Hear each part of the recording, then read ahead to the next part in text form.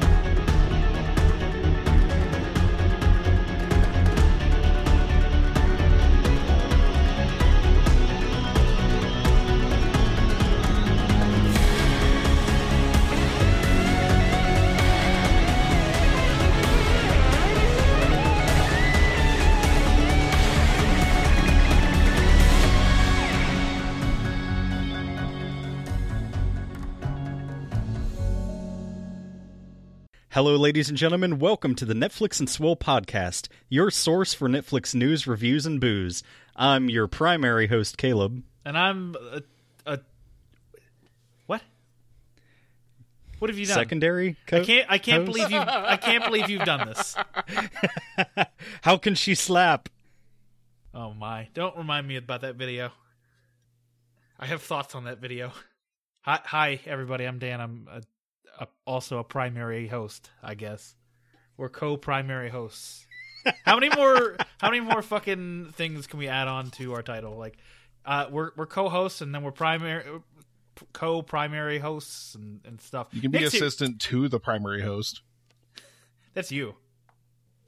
Hooray! Co-chief resident. Member Scrubs. No, actually, I don't think I've ever. No, I haven't ever seen Scrubs. Like, I've seen episodes, but I haven't watched Scrubs. Shameful display. Hey, we have a guest, a tertiary host, if you will. Is there what? Okay, so tertiary is like third level. What's the fourth level in Aries? Quaternary, I believe. I'll allow Can I it. be in an irregular orbit around the show? No. Do you want to introduce yourself there, buddy? Hi, I'm Nick. I'm the tertiary host. Finally, somebody knows their place. Yay. Thanks for having me, guys. I love you. Nick, you are of both Epic Film Guys and Restaurant podcasts. That's a lie. You swore to me that you would kill me if you weren't allowed on this episode. So here you are. I did. And we might just kill ourselves by the time it's all over. That's very true. How's everyone doing this week? I'm doing well. Before we get too deep into banter, I wanted to throw this up right at the top of the show here. I am looking for a guest reviewer for the Netflix series Super Drags, which comes out, I guess, like 3 days after this episode comes out. Yes. So if anybody knows of a podcaster in the drag queen community who wants to co-review Super Drags with me, please reach out to my Twitter. Which is? C_LEB 2021. Is that or a C-Lab just the joke? Netflix and Swill Twitter. It is a C-Lab joke. All these new listeners from the Podbean featured podcast are going to be very, very confused when they're like, of course that's a C-Lab joke. What the fuck are you talking about? Not understanding reference. Speaking of which, I do want to talk about the Podbean featured podcast thing. Holy Congratulations, guys. Holy fuck. So I did some math, and I'm not going to get into specific numbers, but I will just say this. Last week, after being the Podbean featured podcast, that was our biggest week ever in terms of downloads. In fact, only 4 months have we ever reached that amount of downloads. Like, 4 times have we reached a monthly download number of what we reached after being featured. So, wow. Yeah, what a tremendous honor. Thank you, Podbean, and we love you. Yes, thank you. And thank you, everybody who has just joined us and started listening to the show. It means a lot. Now it falls to me to not drive them all away. Nick, tell us things about you. How was how are the two movies you watched yesterday? They were both pieces of shit.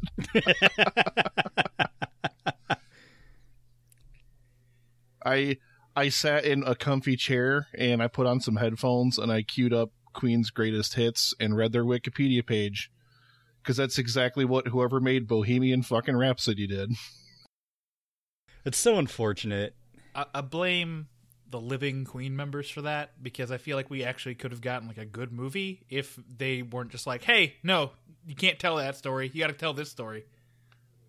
It's almost like they were playing like caricatures of the people in Queen. Like Rami Malek is really good in it. Like I won't say he's not, but for me it's really immersion breaking that whenever they went to like the big musical numbers and stuff and playing all of Queen's greatest hits, Freddie Mercury starts singing. Because I know he's not Freddie Mercury. And I know getting an actor that can sing like Freddie Mercury would have been nigh impossible. But it breaks immersion for me when all of a sudden I start hearing Freddie Mercury's actual voice. And like videos and songs I've heard a million times, like I can't separate the two in my brain. Maybe that's the baggage I take into the theater. Mm-hmm. But and then I saw that, and then I also saw an even bigger bag of shit called The Nutcracker and the Four Realms. Which so let me explain your folly there in the first place. You went to see The Nutcracker, the biggest piece of shit property there fucking is on planet Earth. Okay, so one year my mother actually took me to, like the whole family, to the ballet of the Nutcracker. And I'm not a ballet aficionado by any means, but it was neat. I don't know. Like, yeah, it doesn't really translate to film. I don't know if the movie was like an adaptation of, because I've never seen the ballet, so I don't know. I think it was just like they took like the idea of a Nutcracker and then they tried to Alice in Wonderland's it. That's what it looked like, and I was just like, no. The problem is the movie's 90 minutes long, and it takes about 50 to 60 minutes to start doing anything interesting. And it's just, it really feels like it was like a costuming B-roll. Like there's some great costume work in it. There's some great production design work in it, but it's like they had an hour and a half to fill, and they dragged every single inch of it out that they possibly could. Lame. It was not good. I love you too. I've missed you. It's been a while since I've been on the show, hasn't it? It's been a minute. Fuck, yeah. I want to live in the alternate universe where Sacha Baron Cohen played Freddie Mercury. Yeah, that's it's true. One of my biggest. I can't wait to delve into that when we review the movie on Epic Film Guys. But like, I don't blame him for walking away. He backed out of the movie because they were playing it so safe. Yeah, they wanted Freddie Mercury to die halfway through the movie, and then the rest of it would have just been about the rest of Queen. And nobody wants that movie. Ever. I'm sorry, but Queen in and of itself is not interesting. Freddie Mercury is extremely interesting. So to have your movie climax in the middle and then just have 45 minutes of nothing sounds like a terrible fucking idea. Yeah, it's I've got so much to say about it, but that's not what this show's about, so I won't bore you guys. Just listen to this Thursday's Epic Film Guys. Justin will be pissed off because I'm going to shit all over it. The link to Epic Film Guys will be in the show notes, so please feel free to check those and check them out. But, I don't know, anybody else have anything else to say? Anyone want to shit on Bohemian Rhapsody more? Yes, but... Yes, and I am a Nazi Kardashian. Sick reference.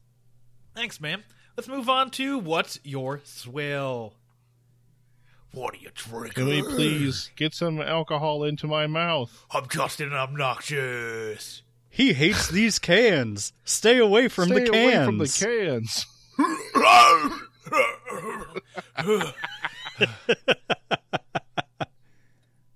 That was my best attempt at a vomit sound. I'm sorry. I love Nick, you. You're the guest. What are you swilling down your slippery stairs? I told you guys this before we started. I don't think I've ever had actual swill any of the other times I've ever been on this show. So I bought this for restaurant. Believe it or not, I don't just have it. I bought it for restaurant because I'm going to do some cooking with it. But I have... Where'd I put the bottle? Hang on. I don't believe you. I don't believe that you don't just own this. You know me better than that, Dan. That's not true. I have some 10 High Kentucky bourbon whiskey. It was a whopping $10 for a whole bottle of it. Well, Caleb, I found the replacement to that Duke bourbon you've been waiting for. Duke bourbon wasn't bad.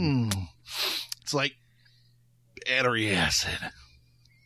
Why do you know what that tastes like? Because I've had 10 High Kentucky bourbon whiskey. It's Nick, not good. It's really not good. It has a mouthfeel. It doesn't have any IBUs. It's really good. Nick Haskins, are my number one guy. Well, Caleb, I'll just go over to you. What do you got? Well, in honor of our guest, I'm having something that we drank a pile of in college whenever we were developing our young and burgeoning palates. This is Magic Hat Circus Boy, the Hefeweizen. Hell yeah, man. I don't know what you're talking about with Young and Nick. Younger? Well, I don't know. Whenever I met him, he drank nothing but Yingling pretty much, so he's come a long way. To be fair, to be Ric Flair here, we had no money. Yeah. That's true. But, I don't know, I always found it comical that he went into the fucking bar and ordered a stein of Yingling. I forgot you did that. But you know why? I'll tell you why. Because it was $3.50. $3.50 at the Loomis for a stein. You fucking yodeling llama cunt. Oh man, it's me. I don't even know what that means. I'm gonna be executed by sword for using the C word on radio.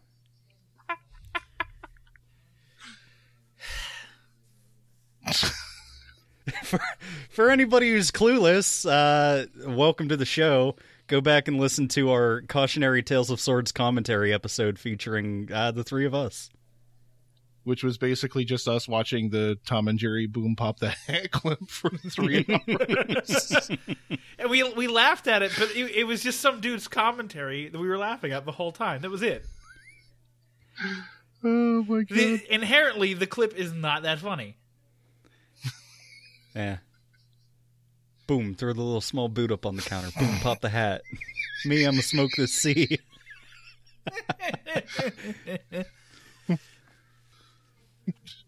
Flip it, roll it, make the mouse lick it. Come here, bitch. Fucking Tom and Jerry. So good. Dan, start saving up all these Tom and Jerry outtakes again for another blooper episode. Oh, the blooper sode is well in the can at this point. Oh my god. Well, I'm drinking a Sol Cerveza Original de Mexico. Do you like that white guy pronunciation of all those Spanish words? I hope you do. Hooray. Way to gentrify cerveza. Uno cerveza, por favor. Ooh, this is going to be good. So many references to stupid videos that people are going to watch and be like, I don't like these guys anymore, and just stop listening to the show. Yeah, we had our moment in the sun. It's all ogre now. We are Icarusing hard here. It's fine. It's I made pulled pork tacos because they were calling my name, and you know, whatever. Show's so stupid. Let's go on to news. Oh shit! It's mail time. All right, I got some quick hitters here. These are from Twitter, and I don't want to talk too much about them. 45 hand-picked episodes of Jeopardy have come to Netflix. What? Yeah. Handpicked by whom? Great question. Didn't dig into the story. Don't care to. It's just 45 episodes By of Alex Jeopardy. Trebek. Production assistant. I mean, I don't know. It's Jeopardy. If you want to watch Jeopardy on demand, there you go. Fucking what someone should do. Well, I mean, what you can do now that it's on Netflix is you could watch through like 4 or 5 of the episodes and like memorize all the answers, and then like invite people over to watch Jeopardy because that's the thing you do, and then seem really smart. And that was what they wrote in their suicide note. I invited my friends over to watch Jeopardy. It was a mistake to have me on the week after you guys hit your biggest download numbers ever, because goodbye, everybody. You are no Corey. That's true. I figured it was probably the Wonder Bread effect. I didn't want to say anything, but Yeah. Press F to pay your respects. Next quick hit is that Castlevania has been renewed for season 3. At least we got something. All right, moving on. Yeah, good talk, everybody. Nice discussion. Really like it. I still need to catch season 2. Unfortunately, I did not get a chance to. You might want to rephrase unfortunately there. Yeah, that's what Caleb was telling me before. Yeah. Expectations are being firmly tempered. I don't like it. Next story is that the ranch has been renewed for a 4th season. No one cares. Moving on. Hooray! Wait, no, my other answer is applicable there. By whom? Next story, and this is actually what we will take a bit of time on, maybe. Roma, Ballad of Buster Scruggs, and Bird Box are all getting limited theatrical releases because Netflix decided to do this for some reason, and I am all about it. I mean, like, what was it, the beginning of the year when they got into the whole spat with basically the festival circuit and everything like that were like, they're not going to be eligible for awards contention unless they show in theaters. And unfortunately, they're still dealing with a business model from like the 40s. Mm-hmm. So they don't understand that streaming's a thing and it's like here to stay. So they need to get on board with the whole thing. So, I mean, I don't blame if it gets Netflix more exposure. I mean, that's a smart decision on their part. I don't think this is going to hurt Netflix at all to show them in theaters and then be like, okay, you've seen it once in theaters. Now you can go watch it from the comfort of your own home. Like, you just get to double dip on those people. I kind of just had the realization that movie theaters are following the fucking Nintendo business model. Like, why would we need to move into the fucking 21st century and give people online experiences? It's true. fucking Nintendo. God damn it. Hey, do you want to use a secondary app for voice chat? No, I'm just gonna fucking Skype people. Yeah, right? Just make Discord on fucking all the consoles. Easy peasy. Done. Get on it, Discord. Next story is, did Netflix's Sabrina show steal a design from the Satanic Temple? The temple sure thinks so. So I just posted the story where it contains both images of, or the image of the statues side by side for comparison. And the Satanic Temple has a point here. These are very similar statues. Actually, they are exactly the same. Yeah, but let me tell you something. The fucking Satanic Temple does not own the likeness of Lord Baphomet. He belongs to all of us.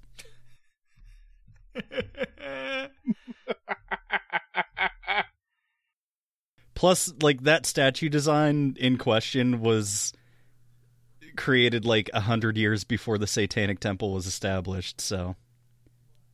I just want to point out that the Satanic Temple said that the show is sullying their name because they're being portrayed as evil. Meanwhile, I want to point out that Christianity is, well, actually, it's not it's the most popular Western religion, and therefore naming yourself after their fucking evil person is probably not a good look for your goddamn church in the first place. They're the Church of Satan's going to drag him into court and be like, they're dragging our good name through the mud.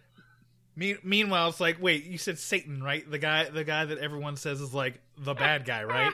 Like everyone's like, oh man, it's the devil, aka the worst fucking thing on the planet. Oh, that's not ruining your name? Okay, whatever you say. It's 100% 2018 in that even now the Church of Satan is offended. We have reached the apex of 2018. Anytime the Church of Satan ends up in the news, you know it's going to be fucking hysterical. Fucking Church of Satan. God damn it.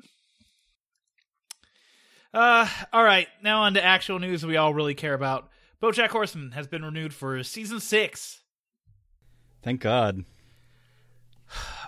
I don't think my poor heart could take another cancellation of a good show. I promise I'll watch BoJack very soon. It's my gym show. I've just got it waiting for when I start getting back to the gym regularly. Uh-huh. We don't have that kind of time, Nick.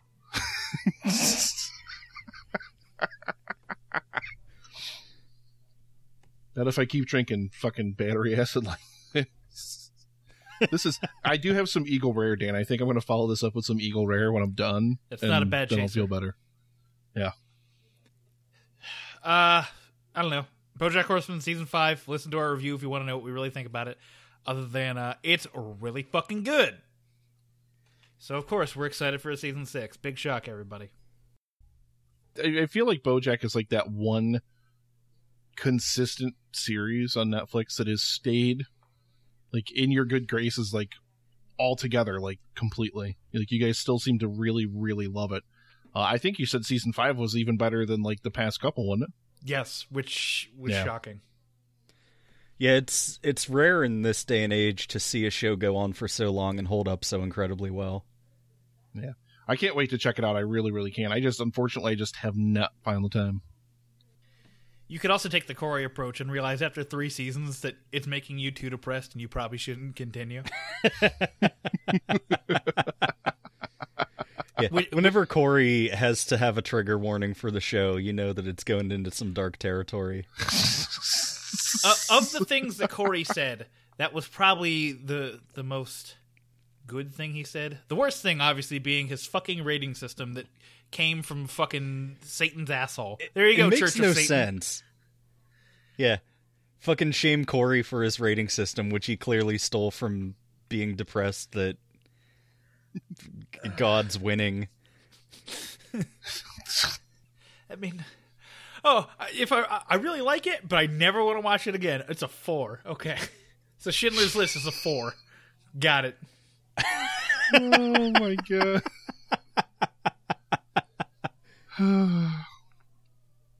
We love you, Wonder Bread. Sure. Our final story is that we got a... And I've grown fond of him too. He's fine. Our final story, and it's just another quick hit, I guess, is that we got our first look at Henry Cavill in his Geralt of Rivia costume for the Witcher series.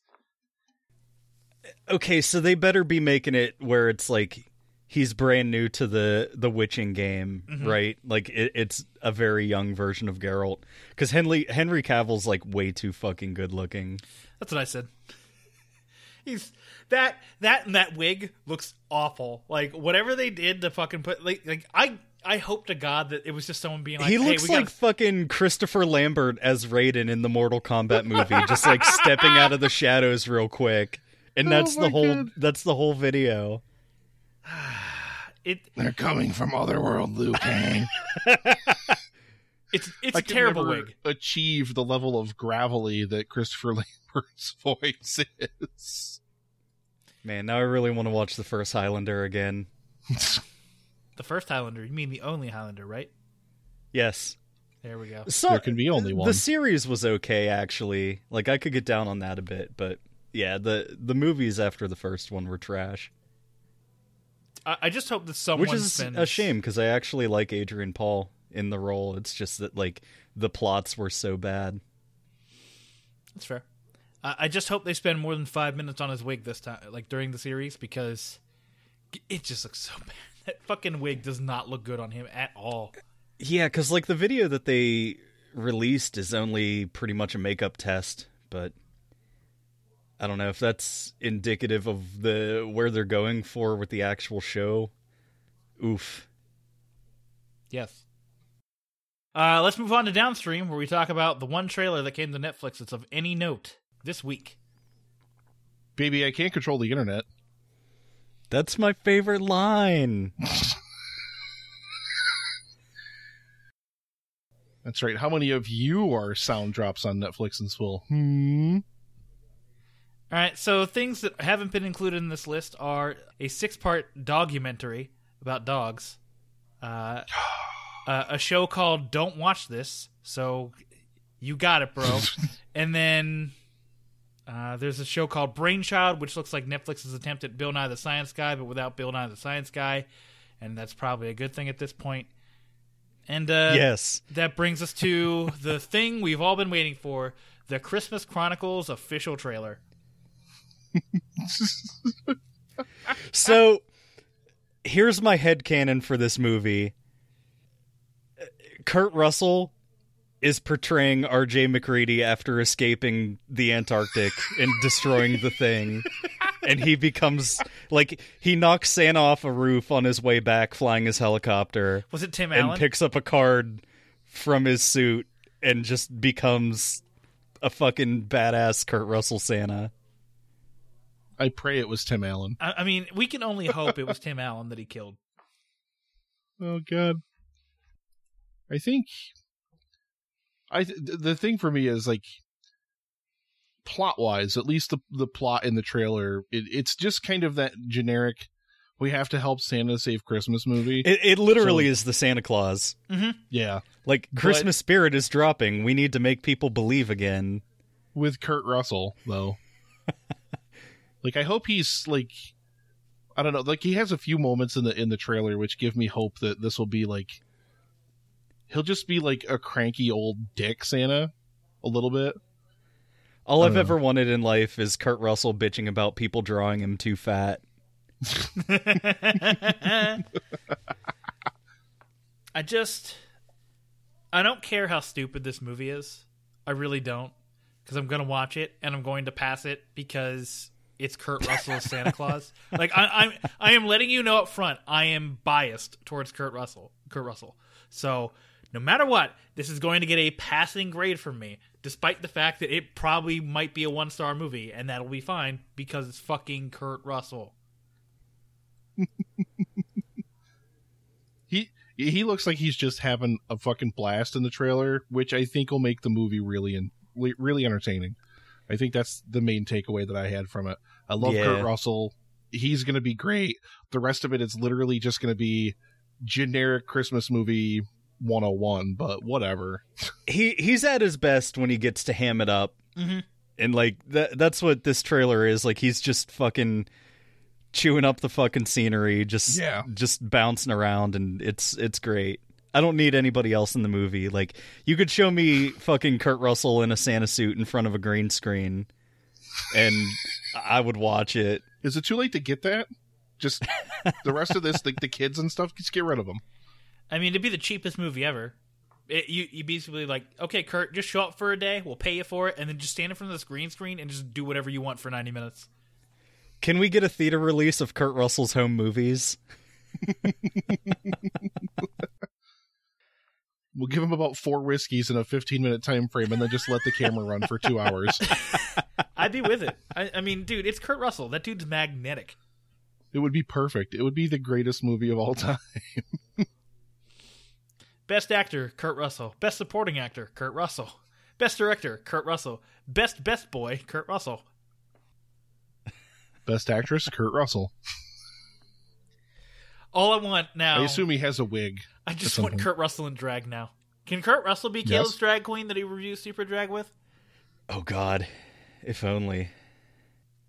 Well, that's it. That's all the news and trailers and shitting on Bohemian Rhapsody we have for this week. So why don't we cut into a quick break, and when we come back from it, we're going to talk about what we watched this week.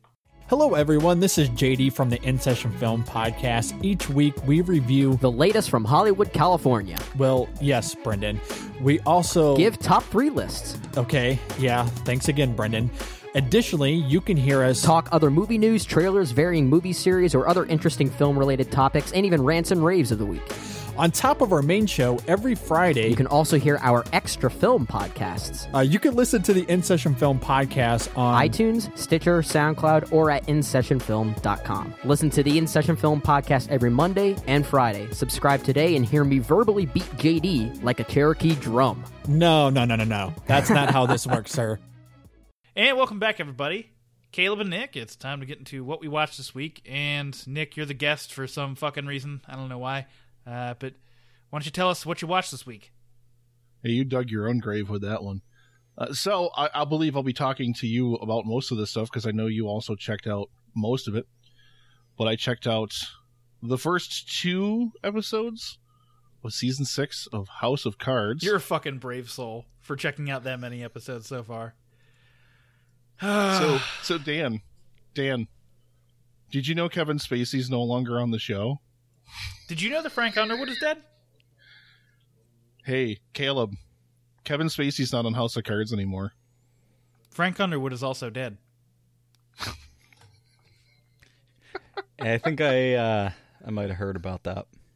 But Caleb, I don't think you understand. Kevin Spacey is gone from the show, and Frank Underwood is dead. Yeah, Frank Underwood's dead. And Kevin Spacey's gone from the show. Oh, you don't know? He's dead. I tried. Okay, I tried, Dan. I want this season to have a fucking shot that's reminiscent of the beginning of season 3, I believe it was, where Frank pisses on his father's grave, of Claire going up and pissing on Frank's grave. That I would have preferred that. That would have been incredible. 100% honest. I really, really would have. But no, I tried. I tried to count, Dan, the number of times in episode 1 that they mention Frank, Francis, the former president, him. Like, sometimes they would just play the pronoun game. I lost count. I couldn't.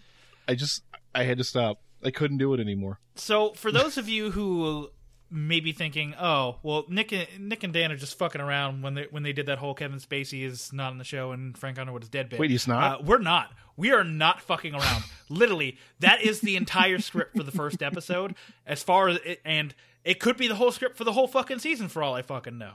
Because god damn it, like it's like the writers forgot how to write a script for people, and we're just like, oh, this guy is now no longer on the show because he's a piece of shit. Let's constantly fucking reference him. Like, if you were going to reference him this much, keep him on the fucking show and deal with the consequences.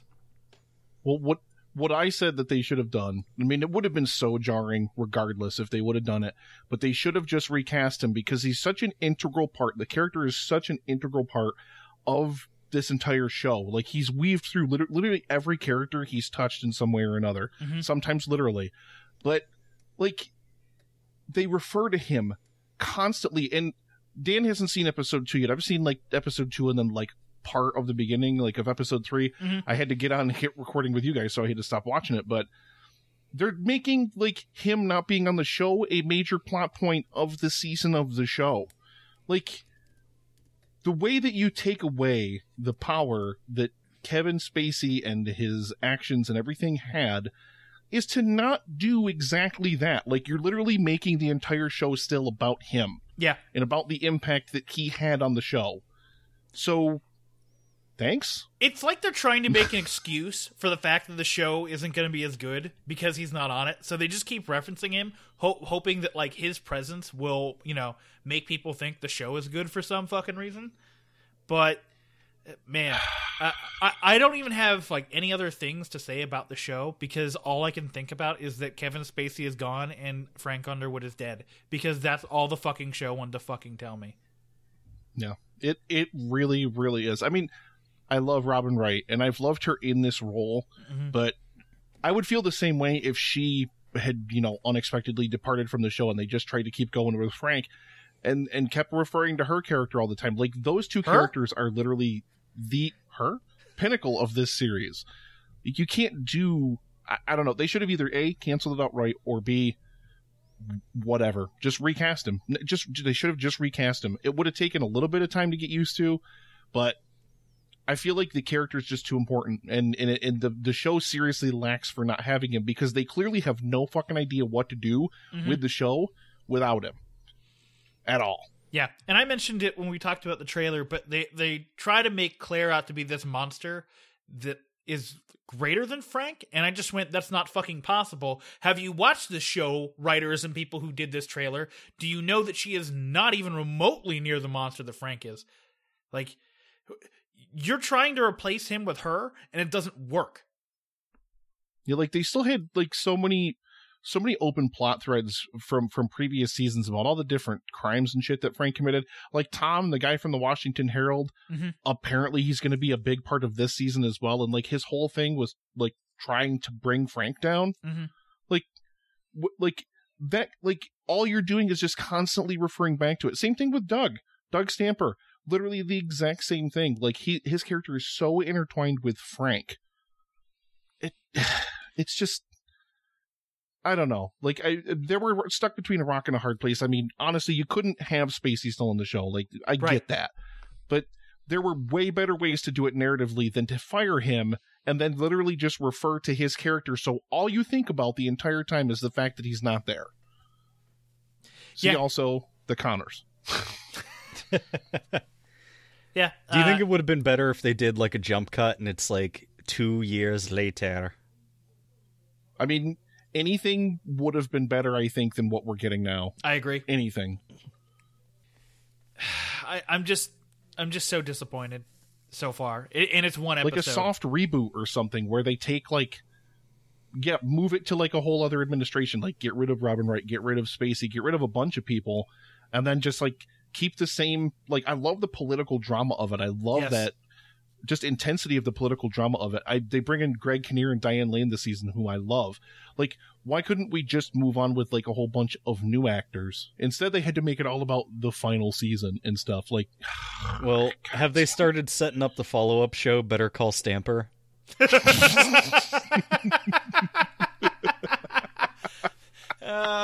That'd be great, actually. I'd enjoy watching Michael Kelly in his own series. I really would, too. I love Better Call Saul, too. It's an amazing show. I'm really proud of that joke. Good joke, Caleb. Let's move on. Caleb didn't watch it, so he's better than both of us. He really is. Oh, fuck. It's just so aggravating. So the other thing that I watched, the documentary that goes along with it, pretty much. And that's They'll Love Me When I'm Dead. Dan, did you get a chance to check it out? Nope, didn't care to. I watched like 10 minutes of it unwillingly because it auto-played after the fucking movie. Okay, can we talk about that real quick? Like, it gave you 5 seconds to turn off the movie before it auto-played into the goddamn thing. And now I'm starting to understand why people are so fucking mad. Well, I watched it on the Wii U, which the Wii U fucking Netflix app is garbage. So it told me that I had 15 seconds to cancel it, but then the credits played for a full minute before it finally decided to load up the fucking other movie. So fucking Wii U. It's, for me, it was just like more of a story I've already heard 1,000 times. Like, I've done a lot of reading about Orson Welles. Like, I revere Orson Welles. I adore him. I think he was a fucking genius. But like, I'm already more than aware of how downtrodden he was by Hollywood. Nobody cared about him. After Kane came out, Hearst basically fucking ruined his career. He couldn't get Final Cut. He couldn't get any control over any films that he made.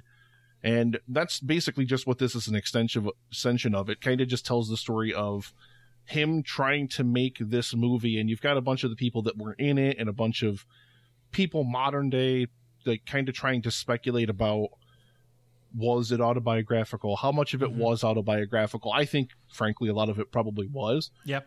But I think it's interesting because you get to hear Wells talk about it a lot, and that's the one thing that you don't get in The Other Side of the Wind is Wells's voice. I mean, you get it from the camera's perspective, obviously, but I love that, you know, it just... We already have heard this story a lot, so for me, the documentary doesn't really add anything new to that. I don't know. It wasn't a bad documentary, but at the same time, it was only like 90 minutes, and I was kind of like halfway through it, and I was like, is this over yet? I mean, so from that kind of respect, like, you're somebody who cares a lot about Orson Welles and The Other Side of the Wind. From a perspective of somebody who watches The Other Side of the Wind and just went, oh, I wonder what the story behind this movie is, because it's very, like, you see the scroll at the beginning of Other Side of the Wind, you're like, huh, that's interesting. I wonder why that happened. Would this be a good companion piece to that? I mean, if you're somebody who doesn't know a lot about Wells, I would say yes. Just because it tells you a lot of things, like, about...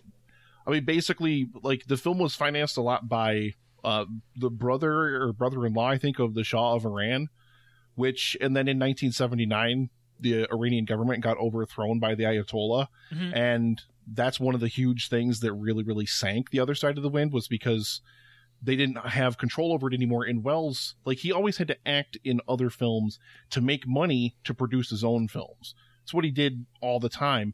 And they wanted something like $1.5 million to release the film. It was locked in a vault in France.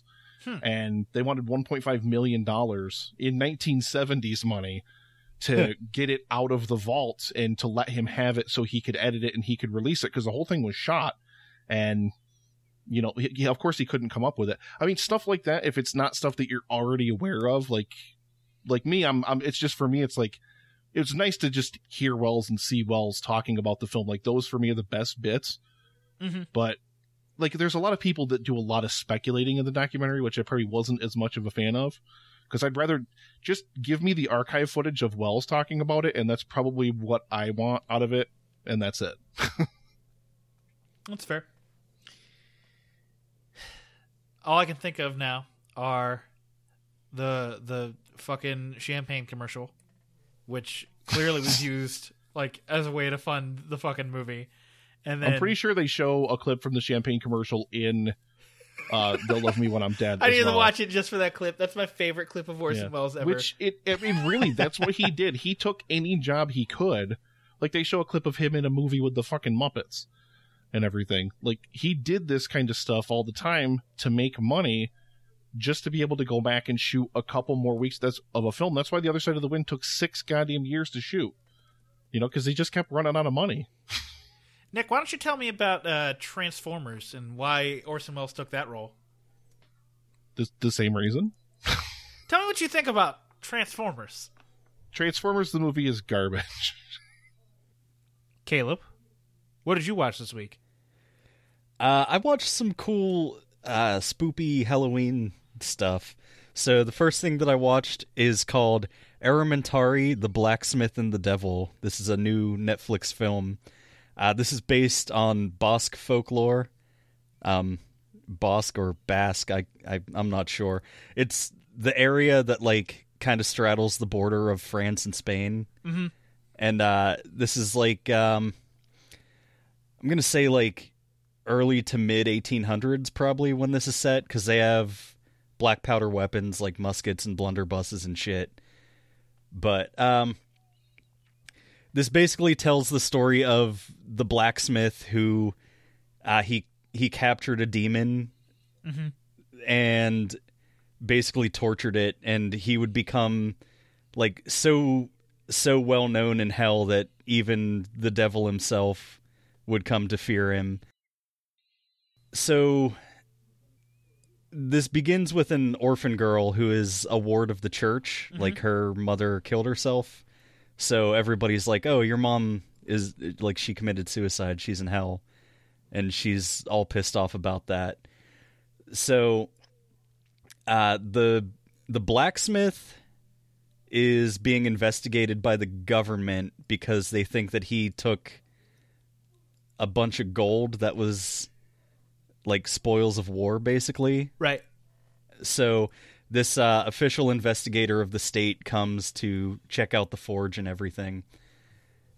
The little girl kind of stumbles into the events and like finds the demon in a cage that takes on the form of a little boy and like convinces her to release him.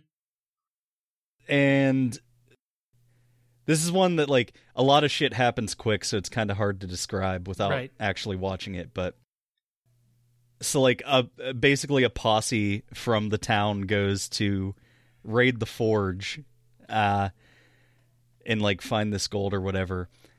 And this is probably the coolest part of the movie for me, was whenever they show up to do this, because like they knock on the door, and the blacksmith just like yells from inside, like, "Hey, fuck off, go away."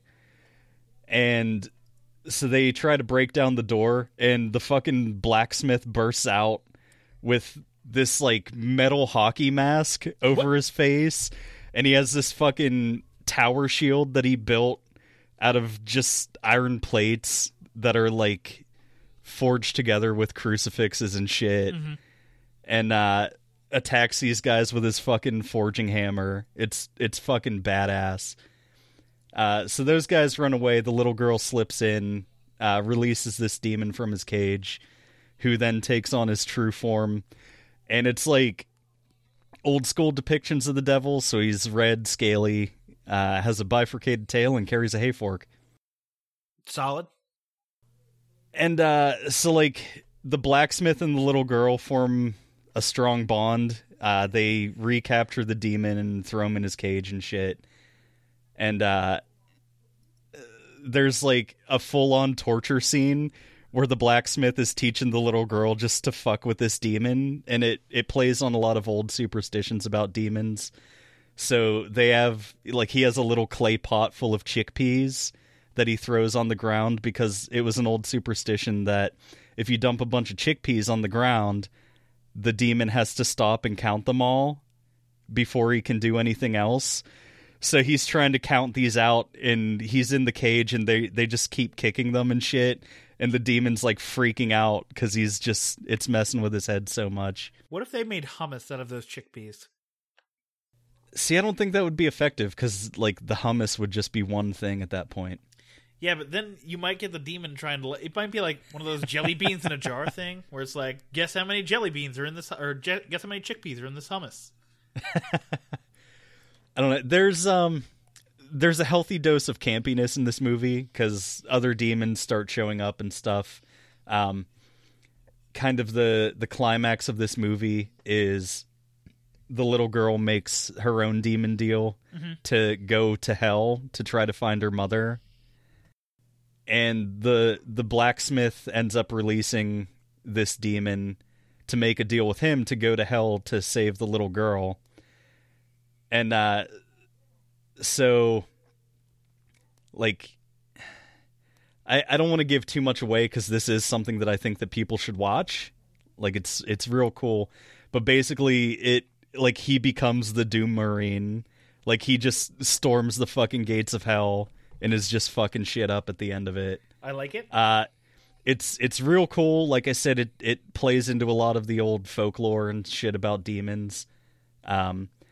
It's all, like, I'm not sure what language this is in, but it's all subtitled. So if that's not your bag, like, sorry. I liked this a lot, though. Like, I thought it was real cool. Nice. I've seen it a lot on my list, or not on my list, but like in general when browsing Netflix, and I've just passed it by. So, yeah, check it out. I would give it probably a 3.5. Okay. And the other thing that I watched was Bram Stoker's Dracula, directed by Francis Ford Coppola. Oh, no way. It's Dracula. Oh, no way. It's a vampire. Yeah, this has Gary Oldman as Dracula, Winona Ryder, my boy Tony Hopkins. I can't believe Keanu. you're on first name basis with Anthony Hopkins. It's been a long fucking time since I've seen this movie. I forgot how fucking weird this movie is. Go on, as I have not seen this movie. It's just, like, they turned everything up to fucking 11. Like, Gary Oldman just hams it the fuck up. Like, he's so obviously a vampire from the very first time that he shows up. He just, like, I don't know. like he'll be in a scene talking to Keanu, and like in the background, Dracula's shadow is like strangling Keanu's shadow and shit. I don't know. It's a fun movie. I don't know. It's just, it's not necessarily like the angle that I would go with in a fucking Dracula movie. Like it's not dark. Like everything's like bright colors. It looks like a comic book. It's just dumb fun though. I don't know how else to describe it. I don't either. Please stop doing that. No. It's my favorite thing that I do now. This did win a bunch of Academy Awards though, for best makeup, best costume design, best art direction. I guess it was a nominee for best art direction, and it won for best sound effects editing. So, the costume design, definitely I can see that. Like a lot of the costumes are real cool. But then it also has Winona Ryder, who isn't that good. Check out Bram Stoker's Dracula. It'll give you at least like a decent passing familiarity with the Dracula story. But it's also just a fun romp. How often do they call him Nosferatu? 0 times. Lame. Actually, No sale. because Anthony Hopkins, his character, he plays Van Helsing, the vampire hunter, and he does refer to him as Nosferatu at least once. But does he say it, Nosferatu, and shake his head No, at him? he says that he is Nosferatu, the disease carrier. So what you're telling me... Which literally is what Nosferatu means in Latin. But what you're telling me is that Gary Oldman didn't flick off some lights a lot. Like he didn't mess with the light switch at all. It's not- not the hash slinging, the bash ringing. Yes. You're not selling this movie to me. I need more SpongeBob. Yeah, I don't know. It shows. I love that he's trying to sell the movie as if I wasn't fucking joking. I don't know. I just wanted to talk about the opening scene real go for quick it. because like it has pretty much the same actors but in different different roles, like 400 years prior to the events of the movie when Dracula was a Carpathian knight who like he defeated the Turks in a battle that was supposed to be impossible for his side to win, but the Turks got their revenge by shooting an arrow into the castle with a note attached saying that Dracula was slain in battle, and his wife, like who is Winona Ryder, flung herself from the battlements of the castle. So he comes back and she's laying there dead, and he just has a fit. He's like, I renounce God. God sucks. Like, I'm gonna rise from my grave and get my revenge against the living and all this shit. That part's pretty neat. And of course, Winona Ryder is Keanu's like fiance.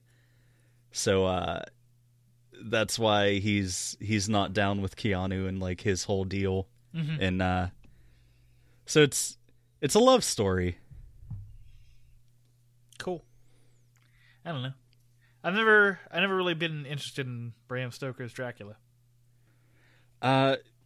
It's a neat story. Like I would check out like the original novel actually if you're into that. Like it's a classic. It's very good.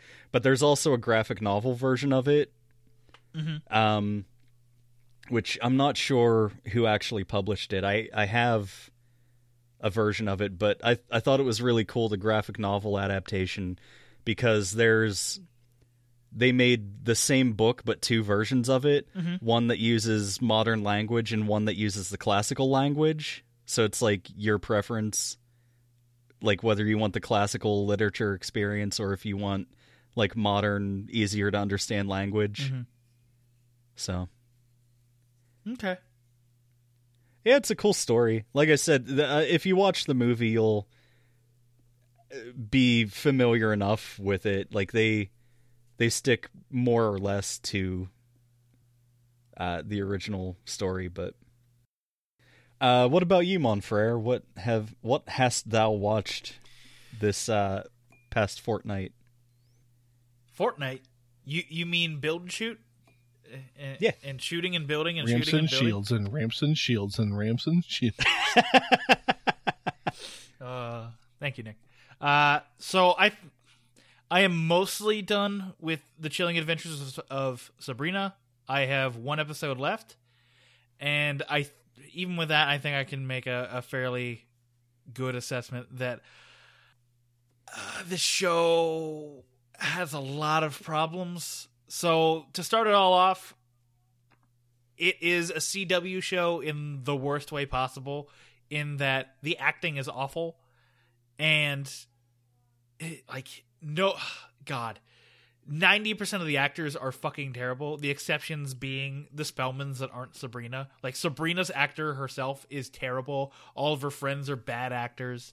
Anybody who is under the age of 18 in the show is intrinsically a terrible actor. So, fuck, it's. And the reason I say it's a CW show is because every CW show has terrible acting in it. Every single one. You can't convince me otherwise. They're all, like, whatever it is, whoever directs their shit is just like, oh yeah, that's a good take. And meanwhile, it's the driest fucking take that anyone's ever given to anything ever. Yeah, I was on board with Arrow until they got to the point where the fucking, like, the girl who is good with computers in the show, who basically is like his version of Oracle, gets into a fucking computer fight with a hacker, and like it makes her computer blow up, and then she goes back to typing on it. That's not how that works. You know nothing of my work. So, aside from that, the dialogue is extremely clunky. So, what I mean is, basically, anytime that, like, it's very clear that the Satanic Church that is portrayed in this show and not in real life, because the Satanic Church in real life isn't actually a church or religious organization at all. You're fucking Well, they have morons. principles, Dan. Principles. Fucking idiots. Fucking stupid. You're idiots. You deserve to lose in court, despite the fact that I think you have a good case. But the Satanic Church in the show is basically like, oh, we're a bastardization of the Catholic Church, so we have dark confession. And welcome to a wedding. It's an unholy matrimony. Like, it's like, oh, everything that is said to be holy now becomes unholy. Everything that seems to be good is now evil. And it's just like, okay, we get it. You don't have to fucking beat it into our heads. Fuck. You may as well start writing into the show that Kevin Spacey is in the show and fucking Frank Underwood is dead. Like, that's what you're fucking doing. It's stupid. You don't have to keep doing that. Dan, you can't just put a sci-fi word in front of a car word and make it a thing. Robocar. God damn it. There's something wrong with my microverse battery. Quantum spark plugs?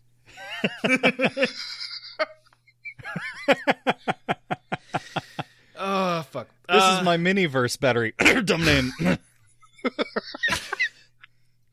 It's a teeny verse.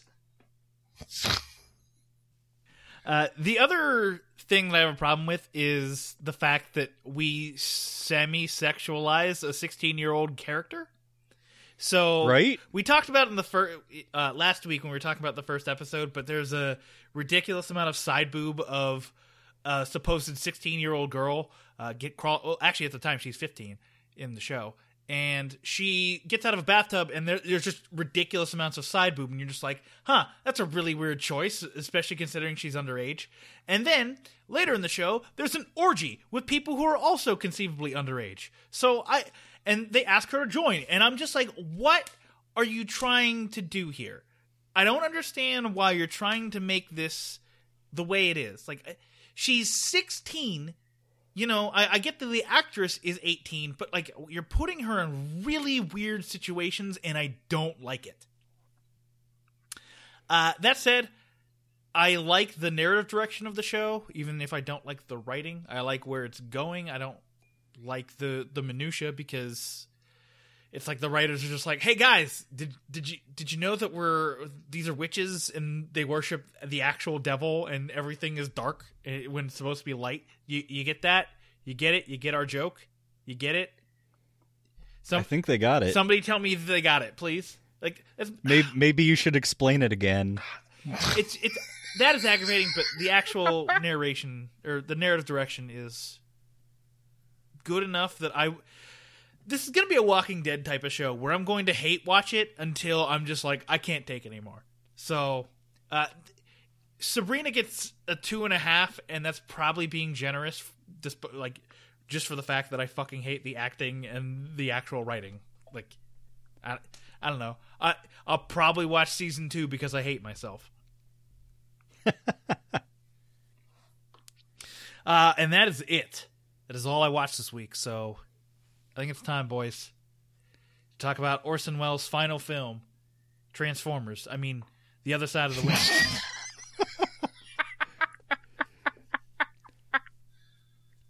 Transformers 3, The Other Side of the Moon.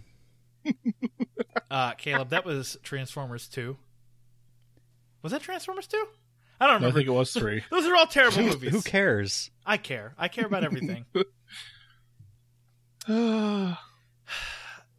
Let's not throw it to Nick first. Let's blue ball everyone on what Nick thought about the movie. And start with Caleb. What did you think about Other Side of the Wind? General thoughts for now. I mean, we really can't get into spoilers because there's kind of nothing to spoil because they spoil the movie at the beginning of the movie. But go ahead. Tell me what you think.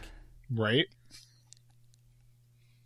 I have no idea how to begin to review or rate this movie. This movie is nothing. It's a series of long, loosely connected shots of preening, prattling Hollywood types obsessively masturbating each other's egos, intercut with random shots of cavorting nude women. I can't recommend this film to anybody who isn't a serious scholar of film, and even then don't expect much other than a lot of fast talk about how great and avant-garde everyone is. It also has the weirdest, scariest sex scene on film. I watched the whole thing, and I have no idea how to describe it. It's utterly unquantifiable. That's fair. It's very fair. Yes. It's a very frantic movie, I will say that. Like, it just cuts a lot, and I get that, Orson Welles shot this movie like 45,000 times, with different cameras and shit to give it that, like, quote-unquote documentary feel. But you kind of have to make peace with that at the beginning of the movie. Like, you have to understand going into it that it's just going to be a lot of nonsensical camera cuts to a film quality that's totally different from what you were just watching, because that's the way the movie was made. I think it's okay given what we got, but like, if you compare this to any modern movie, you would say this is a fucking pile of trash because it doesn't make any sense. What did you think, Nick? Oh, God, thoughts. I have so many. I don't even know. It's a lot of what Caleb said. There's not an easy way to approach this film, I don't feel, except to kind of take the party, and you can talk about the party, the 4:3 aspect ratio portion of the film, which is the mockumentary of it, and then to talk about the movie within the movie, which is also called The Other Side of the Wind, which is the movie that John Huston's character is trying to get completed. And I talked a little bit with Dan about this when we were watching it. And for me, like, especially the movie within the movie, literally some of the most just amazing, just gorgeous photography, like, period. Like, it's gorgeous to watch, but I don't like it, and I don't think as an audience we're meant to. I think we're meant to really feel like Hannaford just is making the film to try to make a point, and that's, I think, what Wells is trying to do when he includes it intercut here and there. But I read a review of this film after I watched it that said that those scenes ended up going on for way too long, and I 100% agree, because I think the far more interesting film here is the party and is the mockumentary, even though it can get a little bit maddening with the just insane amount of cuts between different shots in the same scene. Like, holy Jesus. like, I think, I don't know, like, I think they meant them to be like a little bit of a palate cleanse. Like, you get the long takes where it's just slow, there's no dialogue, there's nothing happening, you're literally just staring at Oya Kadar and whoever the dude was. Bob Random, I think is his name. I'm not even joking. I think that's actually his name. You're legit just staring at the two of them, just moving through these various sets and these various landscapes. It's just... like the movie within a movie, like I said, I really, really disliked it. But then again, like I said, I think we're meant to, because I think it's clear from Hannaford's character at the party that he really doesn't care. You know? At least that's the sense that I got of it. So, like, the movie to me felt like an entire Liam Neeson action set piece from Taken 3, where it's just like 17 cuts to show you the same fucking thing. Despite the fact that you could just do one long take and it'd just be fine. But, fuck, man. My other favorite part about the movie, and I use favorite about as loosely as possible, but there are conversations between characters that are happening, and then all of a sudden, another character will just show up and happen to have been in the conversation the whole time. You're just like, where the fuck did you come from? It's like...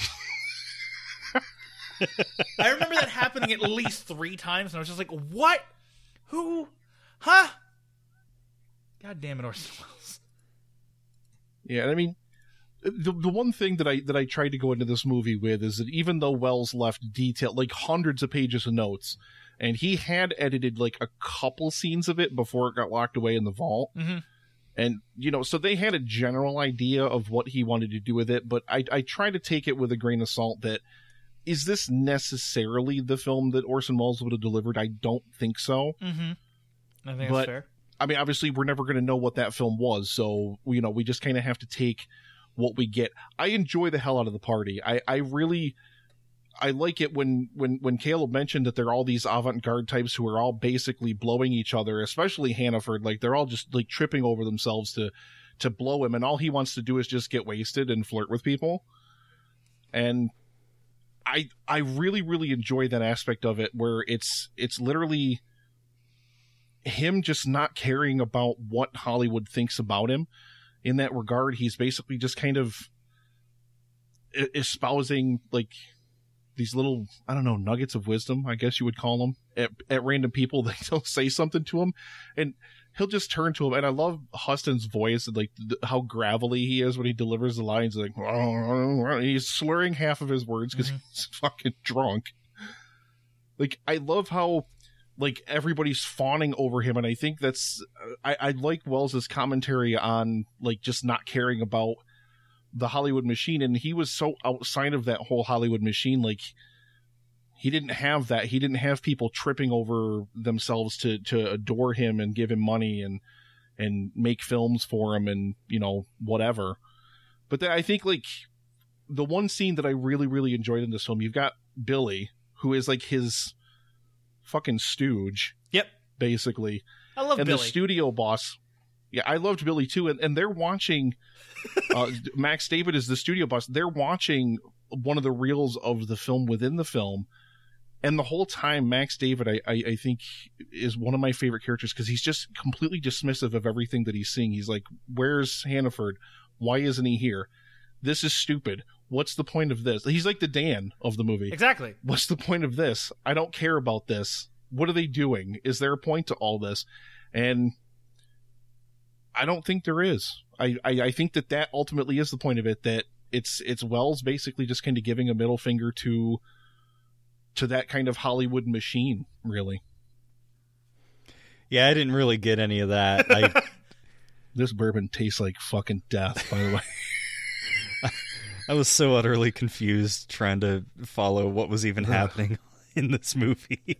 I think the key to the movie is to just kind of ignore that the meta movie even exists. Like, I would love to see a cut with the meta. Like, obviously, you have the scene of Billy showing Max the movie, and then, like, after that, you just don't even reference the movie, like, showing it again, because the movie... the meta movie, the one thing I like about it is there's no dialogue. But other than that, like it's meandering, it's boring, and like you said, Nick, we're not supposed to like it, but it just is there, and you're just like, what the fuck is happening? What the fuck was the forever. shot with like the girl stripping in the bathroom, and there's the other girl just sitting there fucking putting an ice cube from a glass into her mouth and then spitting it out? Well, what is that? Yeah, like I said, I hated the meta movie, but like I said, I think that you're really as an audience member, I think that you're meant to, because I mean, basically Hannaford's entire purpose in the film is he's like just trying to make a film. He's trying to get back into Hollywood. Like, he's fallen from grace. He wants to make a film to get back in, so he's trying to make a film that he feels will appeal to this arty crowd, you know, and I feel like it's either a commentary on him being out of his depth, like clearly it doesn't mean anything, or it's him just not caring. Either way, I think I'm satisfied with it. But like I said, I think that the scenes do go on for way too long.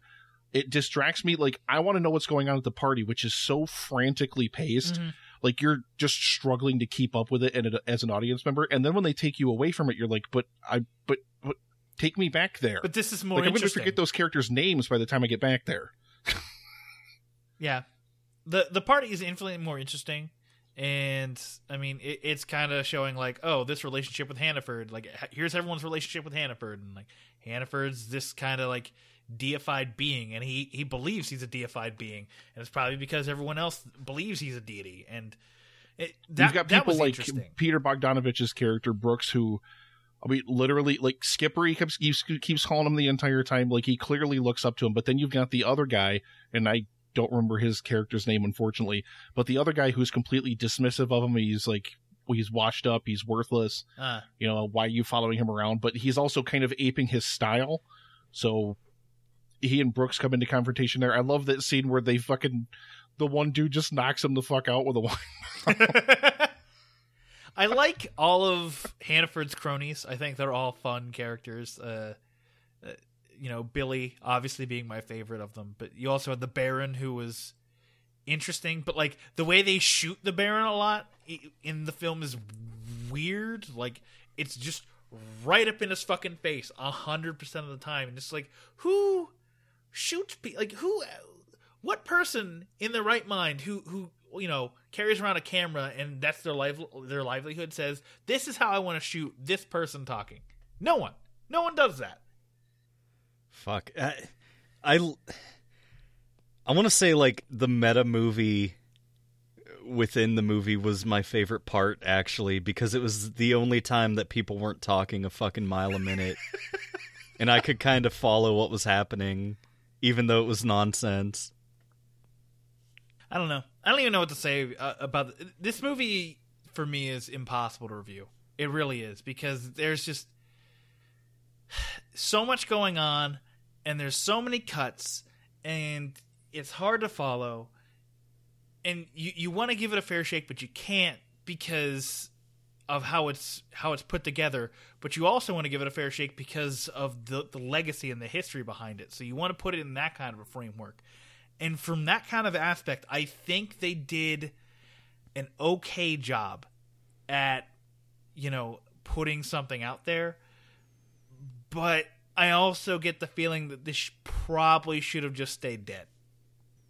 Yeah, see, for me, I'm like, I can't help but wonder, like, when I watch the movie, I'm like, how would this have played if it got released back in, like, 1975? Mm-hmm. Like, that's what I can't help but wonder. Like, if he'd had the funds, and if he had control of the film and just finished it, put it out, like, would we have gotten the same film? Would it have been different in subtle ways or in major ways? Like, for me, it's really, really tough to rate it in that regard. But I mean, like I said, we can't do that. We just have to take what it is, what we got. I'm glad we got it. Like I said, I think there's some absolutely gorgeous photography in the meta movie, even though, like I said, I don't think it needs to be here whatsoever. I think you can excise the entire thing and just extend the scenes and extend the cuts so it isn't so jarring. And I mean, I get that Wells wants it to be jarring. He wants it to be like that craziness of that Hollywood lifestyle, that craziness of that Hollywood machine that judges people and takes them in and chews them up and spits them out. I love that aspect of it, but it is really, really jarring at the same time. And it doesn't really allow you to just kind of live in a scene. You know what I mean? It doesn't allow you to just kind of be there like as if you're somebody who's just kind of among the party guests. And I feel like that's almost what he wanted, like an immersive style where you feel like you're one of those people that's there holding a camera on something and just watching all the action yourself. And for me, I feel too disconnected from that because of how frequently it cuts around. So, and the best parts of the movie are whenever they have private conversations. Like, it's just two people having a conversation, and the camera actually gets to just stick on those two people.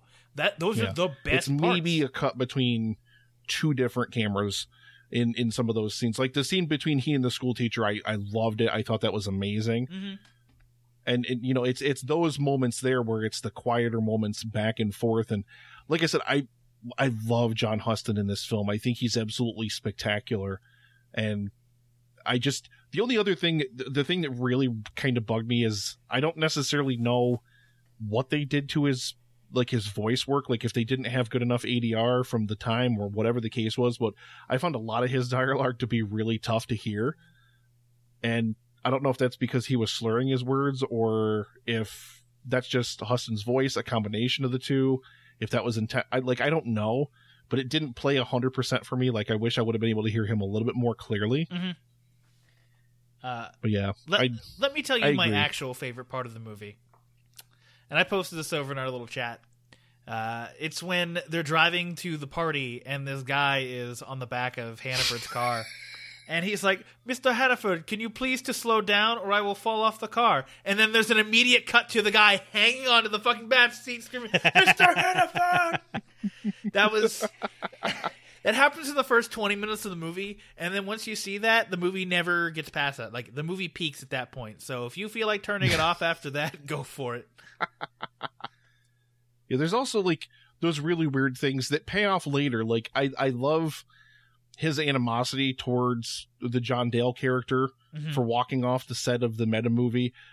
But the fact that they all jump on this bus with a whole bunch of fucking mannequins, like in the very beginning of the film, you're like, what the fuck is going on? And then, of course, there's the shooting gallery scene, which looked like it was shot like 3 weeks ago. Like that's like you can tell based off of the frames that, and I noticed this kind of shit, but like you can tell based off the frames that, like how they fall and like the smoke and the impact of the bullet. Those were shot recently. I'm not even kidding. They feel like they were shot like in 2017. Yeah. I mean, they very well could have been. They very well could have been. They could have done some pickup stuff or whatever. I'm not aware if they did or not, but I think it's a really interesting thing to say too, because you can also tell what footage amongst all that footage in the vault didn't age as well as some of the other footage did. Like some of it looks a lot rougher, and I get some of it's supposed to be just like 8mm camera film versus 16mm, etc. But some of it's way rougher and way overexposed and things like that. And I mean, if that was a stylistic choice, fine, but especially as a person that's a modern audience member, it's tough. It's tough to get through because I've watched a ton of movies from Wells' entire filmography, older films and whatnot that are much, much cleaner and nicer than that. And I like I said, for me, it just kind of, it's an odd stylistic choice, and I don't know if it necessarily works 100%. I want to watch it again. Oh, I already have. I want to fast forward through all of the meta movies. Right. I do not understand the whole 4:3 aspect ratio towards real life and then the widescreen being the film. I feel, I don't know. I don't like that. I feel like it should have been reversed, but that's just me. I mean, it makes sense contextually though, because I mean, if you think about televisions at the time, they were all 4:3, and that's what like that kind of thing would have been shot in, is 4:3. So that didn't really bug me as much. It bugged me in the sense that I wish I could have seen more of the party. Like, I wish those shots had been wider so I could see more of what was going on, because there was so much going on. Right. But I think it made sense to do it that way in terms of, let's shoot this like this, because it was meant to be looking more like a television style documentary or whatever. There's no such thing as widescreen TV in the 70s. You're a widescreen TV. All right. Damn it. Let's I'm move a 4K on TV. to final ratings and the such, because I think we've talked more than enough about this movie. So, Caleb, we'll start with you. Good luck. Do I have to rate it? You don't have to, but take in goodluck.gif. I don't know how to rate it. This isn't something that I would recommend. It's not something I enjoyed. Fuck it, 1 star, I guess. Damn! Suck it, Orson Welles. Transformers, better movie than Other Side of the Wind, says Caleb. That's the headline. Suck all of this dick, Orson Welles. There's your show title right there. So for me, this isn't an accessible movie. I feel like you have to be somebody that's really into Orson Welles to appreciate this movie, and even then, I think you're still going to have a tough time. So I give this 3 guy screaming Mr. Hannaford as he hangs off the back of someone's car out of 5. 5. Yeah, I have nothing else clever. I am a guy who's really, really into Orson Welles. So for me, just to kind of see something else that Orson Welles made, I'm going to give it a 4 out of 5 for the party. The meta movie, just close your eyes and just get through it. There's some beautiful photography. There really, really is. And like Dan said, there's no dialogue, but it's holy shit. Those scenes go on for an eternity. Now, when you say don't worry about the meta movie, watch the meta movie when it's Billy and Max David, because that's just actually a good part scene with them, of the movie. Like, yeah. Billy trying to explain too. it is hilarious. Yeah. But otherwise, Billy don't trying watch to explain what's going on is great. And then there's another, like halfway through the movie, there's a scene where they're overdubbing Hannaford's direction, like the direction that he's giving them off screen during the meta movie, and I loved that part of it. If the whole meta movie would have been like that, where it's basically him talking about it or him narrating it, I think that would have sounded so much better, or would have worked so much better. But like as it is, the meta movie like I said, it just goes on forever. So I'm giving it 4 out of 5 in spite of that, because I think the rest of what we get is fascinating enough, at least to me, to like, I don't know. I want to watch this movie so many more times. I feel like there's so many more layers of this thing that I got to peel back. But if you're like somebody that really, really loved Welles in his career, I would definitely say check it out. Okay. All right, that gives us an average rating of 2.5, I guess. Yeah, that sounds about right. I mean, I said 3, but like barely passing is like just not. Like, just below passing sounds about right for this. I brought it down as far as I could. It's true. So, Fuck. With the Orson Welles Love Fest out of the way, let's hop into another quick break. And when we come back, we're going to go to Corey's Shitty Horror Movie Corner. The Netflix and Swill podcast is brought to you by our sponsors.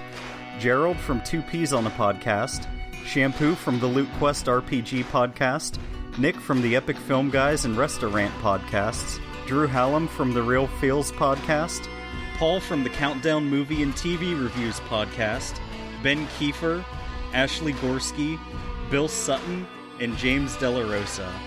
If you would like to become a patron of the show, find us at patreon.com/Netflix and Swill. In order to reach a wider audience, the show needs Apple Podcast reviews. To leave us a review, follow the link in the show notes or find us on iTunes. Apple Podcast reviews are a great way to make us say whatever you want, and when we hit certain review goals, we offer rewards such as Netflix and Swill merch or reviews of Sharknado movies. Even if all you do is download, thank you for helping the show grow. You're an important part of what we do, and without you, Netflix and Swill wouldn't exist. Welcome back, ladies and gentlemen. Dan, Nick, it's time to get into a movie that our longtime companion host man, Wonder Bread, gave us to watch. It's Murder Party. Guys, I promise, this is good.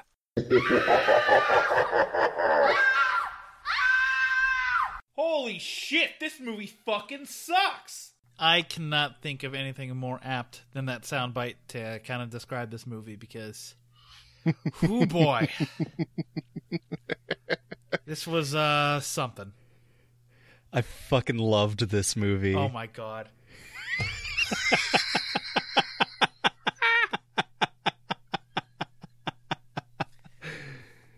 So let me say a few nice things. First off, I really like the premise. I like that basically a guy gets invited to a murder party and he's just like, oh, what's that? Like he just happens to find an invitation on the street that says, come to murder party. And he's like, okay, the conceit of this movie is amazing. And then he shows up and is immediately beaten up and tied up. And he discovers that the people who have beaten him up and tied him up are going to kill him. There's no backstory. Like it introduces this premise. It gets you there immediately. And then like the movie just starts doing shit. I love that. So then my negative comes to, holy fuck, just get through all of this faster. Like this should have been a 40 to 50 minute movie. Because there is no To be reason. fair, it's a tight 79 minutes. Like, sure, but lop off 20 minutes. Yeah, because like somebody dies early on, and then there's like a long stretch where nobody dies. But and not even I think that, the payoff was worth it. Well, yeah, the last 10 minutes are great, but like if you can shorten that middle section up to like obviously 10 minutes at the beginning. Perfect amount of time to set up everything and get him tied up to the chair. 10 minutes at the end, perfect amount of time for a kind of Warriors reference, where basically a guy dressed up as one of the gangsters as a baseball fury. Yeah. He goes that was around fucking and murders great. people. I love the Warriors so fucking much. Yeah, I'm down with that. It's just there was so much time spent in between that, the beginning, and the end that just didn't. I didn't really enjoy it because like nothing fucking happened other than the girl dying because she's allergic to raisins. Specifically non-organic raisins. It's the pesticides God they use. damn it. Yeah. Melissa's in this movie, everybody. That happened. I also liked that the one girl was just dressed as the fucking replicant from Blade Runner. See, that doesn't scan with me because I've never seen Blade Runner. Yeah, so this is about Chris, a lonely and plain man. He just is walking down the street and he fucking just steps on this invitation that's blowing in the wind that says, murder party, this is the address, come alone. And he just like goes home, he gets dissed by his cat. And he fucking makes a night costume out of cardboard and duct tape to wear to this fucking Halloween party. And then there's like a montage of him walking there, and it's just the saddest thing. So basically the gang that is gathered to murder him, they're like art students. So they're going to like make art out of his murder. Because artists are fucking weird. Yeah, he makes the pumpkin bread to take to the party because he's a nice guy. Yeah. He puts raisins in it. The one girl like blacks out and hits her head on some shit when she falls and just dies. The one guy tries to revenge murder him right there by dumping a jug of acid on his head, but it turns out that it's acetic acid, which is vinegar, because they're stupid. I mean, that went without saying, considering they're artists. Badum tis. Yeah. Not a firm grasp on the physical sciences. I don't know. This is the kind of like this is a horror comedy, obviously. Right. Like this is the kind of movie that I like because they play up the camp aspect of it. This was on a razor thin budget. Very clearly. And it's just them doing a bunch of dumb shit. I don't know. All the characters are so painfully awkward, and for most of the movie, the main character is tied to a chair and gagged. So it's just him trying to react to shit with a fucking bandana tied in his mouth. Mm-hmm. I don't know. I can't explain why I liked this movie so much, because it's dumb. It is horribly dumb. I think the best part about the movie is the truth serum scene, where basically they all inject like truth serum. Yeah, they play extreme truth or dare with fucking sodium pentothal. Yeah. and their main character admits to shitting his pants, and everyone's like, "Ooh, gross! I can't believe you shit your pants. Get away from me, pants shitter!" And it's like, what? He didn't shit his pants now. What are you talking about?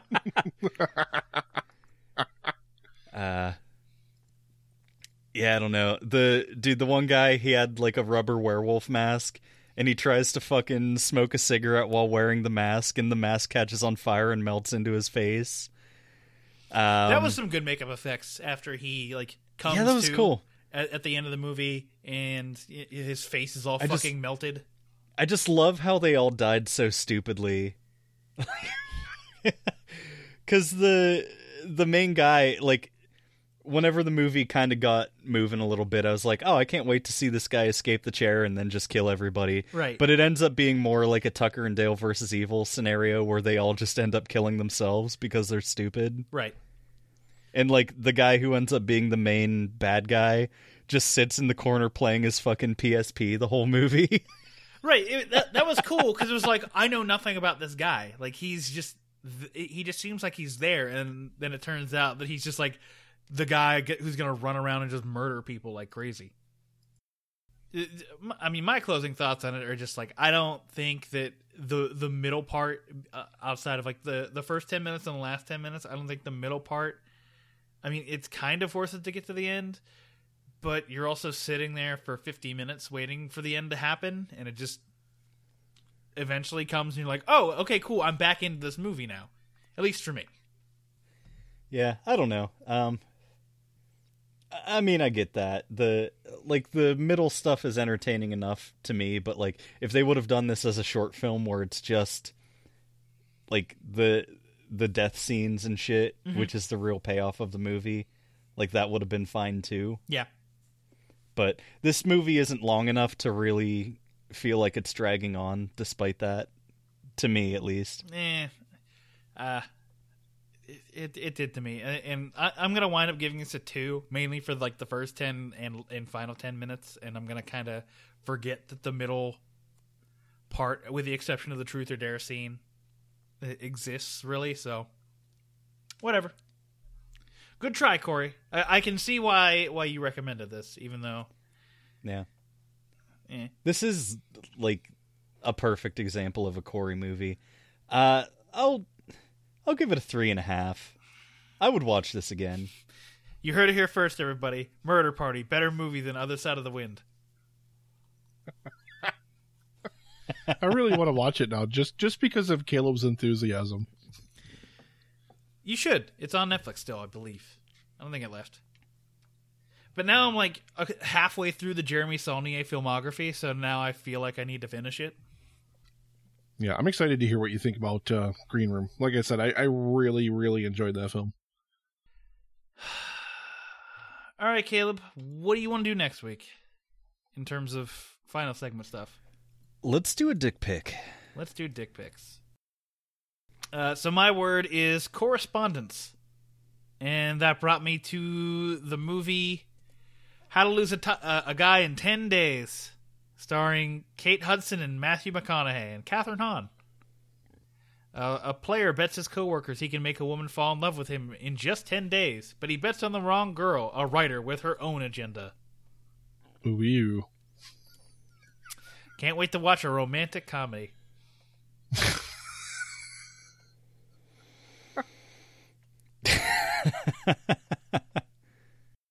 My word was walrus, and that led me to the movie Tusk, which Dan Yes! makes me watch.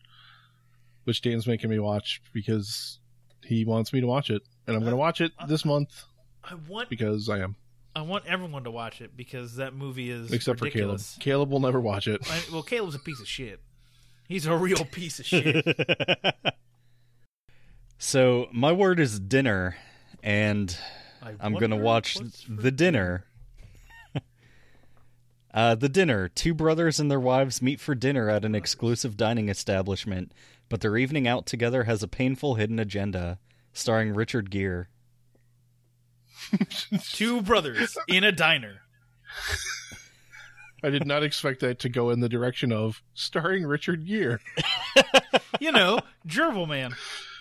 Starring Richard Gere, Laura Linney, and Steve Coogan. Huh? Yes. Huh? Oh my god.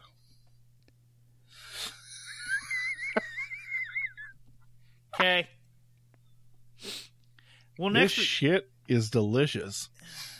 well, I next just got a court order that says you can't eat shit anymore. Bum, bum, Dun, dun, bum. All right. Well, next week on the show, we're going to be reviewing the new Chris Pine movie, The Outlaw King. Now, Caleb, I need to know: does your theater that has 4 cinemas, or does your cinema that has 4 theater screens, is that showing Outlaw King? Because that's supposed to be one of the movies that they're putting out in theaters. Well, let me do a cursory search. I am here also real doing quick. a cursory search of mine because I want to see if Netflix actually listened to me. I doubt they did because they're Netflix and they pretend we don't exist. Nope, nowhere near me. Hey, Dan. Hey Nick. I'm Pickle Rick. It's Pickle Rick. Hey, Yeah. hey, that episode that we already did. We're playing it again. Yeah, shockingly, this isn't coming to my little small town theater. I can't believe it. And I know with a lot of new listeners, some of you are listening on an iOS device. If you could please go to the Apple Podcasts app and either rate and or review us on Apple Podcasts. We are one review away from doing a Sharknado 5 commentary. And quite Please, honestly, at this God. point, I just want it to be over with. I just want to move on Please. from this. God. Please just drop us a review of or a rating of any kind. I don't care at this point. Just something. Please. And if you're in a foreign country, aka not in the United States, screenshot that you left us a rating. Even if it's a 1-star, I don't care. I'm not going to hold it against you. I love you anyway. I love that you would have taken the time to give us a 1. Nick, thank you for being on the show. Thank you for talking for about 35 minutes about The Other Side of the Wind and why you loved it so You're much. welcome. You're welcome. If everyone wants to find more in-depth film analysis, where can they find you? And possibly learn about cooking and stuff. I was going to say more in-depth film analysis. That would be like on any show but the Epic Film Guys because we're just glorified dick jokes at this point. It's true. I listen every week. You guys just say the word dick a lot. We do say the word dick a lot. But yeah, epicfilmguys.com. Search for Epic Film Guys everywhere. You'll find us on literally any podcatcher under the sun. And I also host a completely safe for work little cooking / restaurant review show called The Restaurant Podcast. Check that out over at therestaurantpod.com. Thank you for having me, guys. I love you. Die. After I send you my audio, I will. Jeez. No, I don't want you to send us the audio at all. I just want to have like these long, awkward pauses of me and Caleb just waiting, and then like because it'll be like 5 minutes of like the Other Side of the Wind review, and there'll just be silence. We're like, good point, Nick. So on more about that.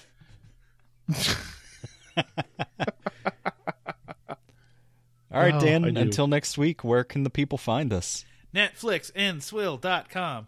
Why did I say it like that? I don't know. Netflixandswill.com. www.netflixandswill.com. Fuck you. Hi Justin. ho, Netflix and Swole Frog here.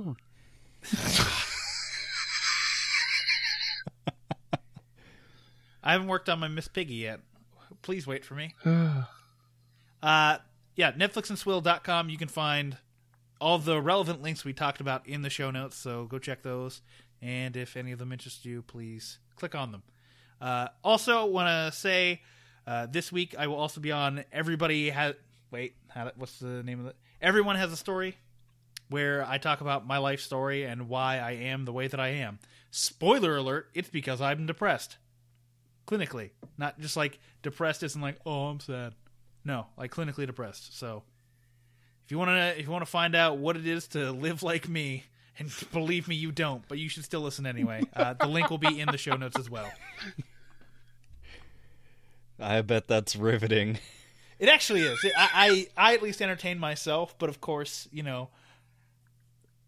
I make jokes and people don't laugh at them. So, good joke, Dan.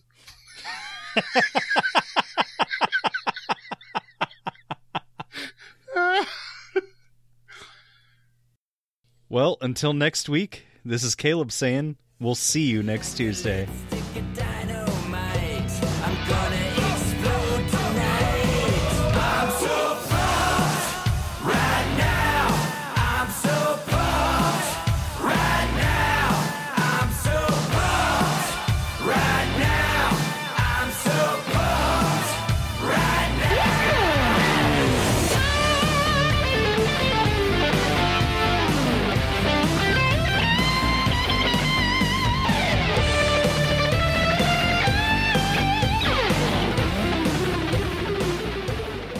Netflix and Swill is an independent podcast.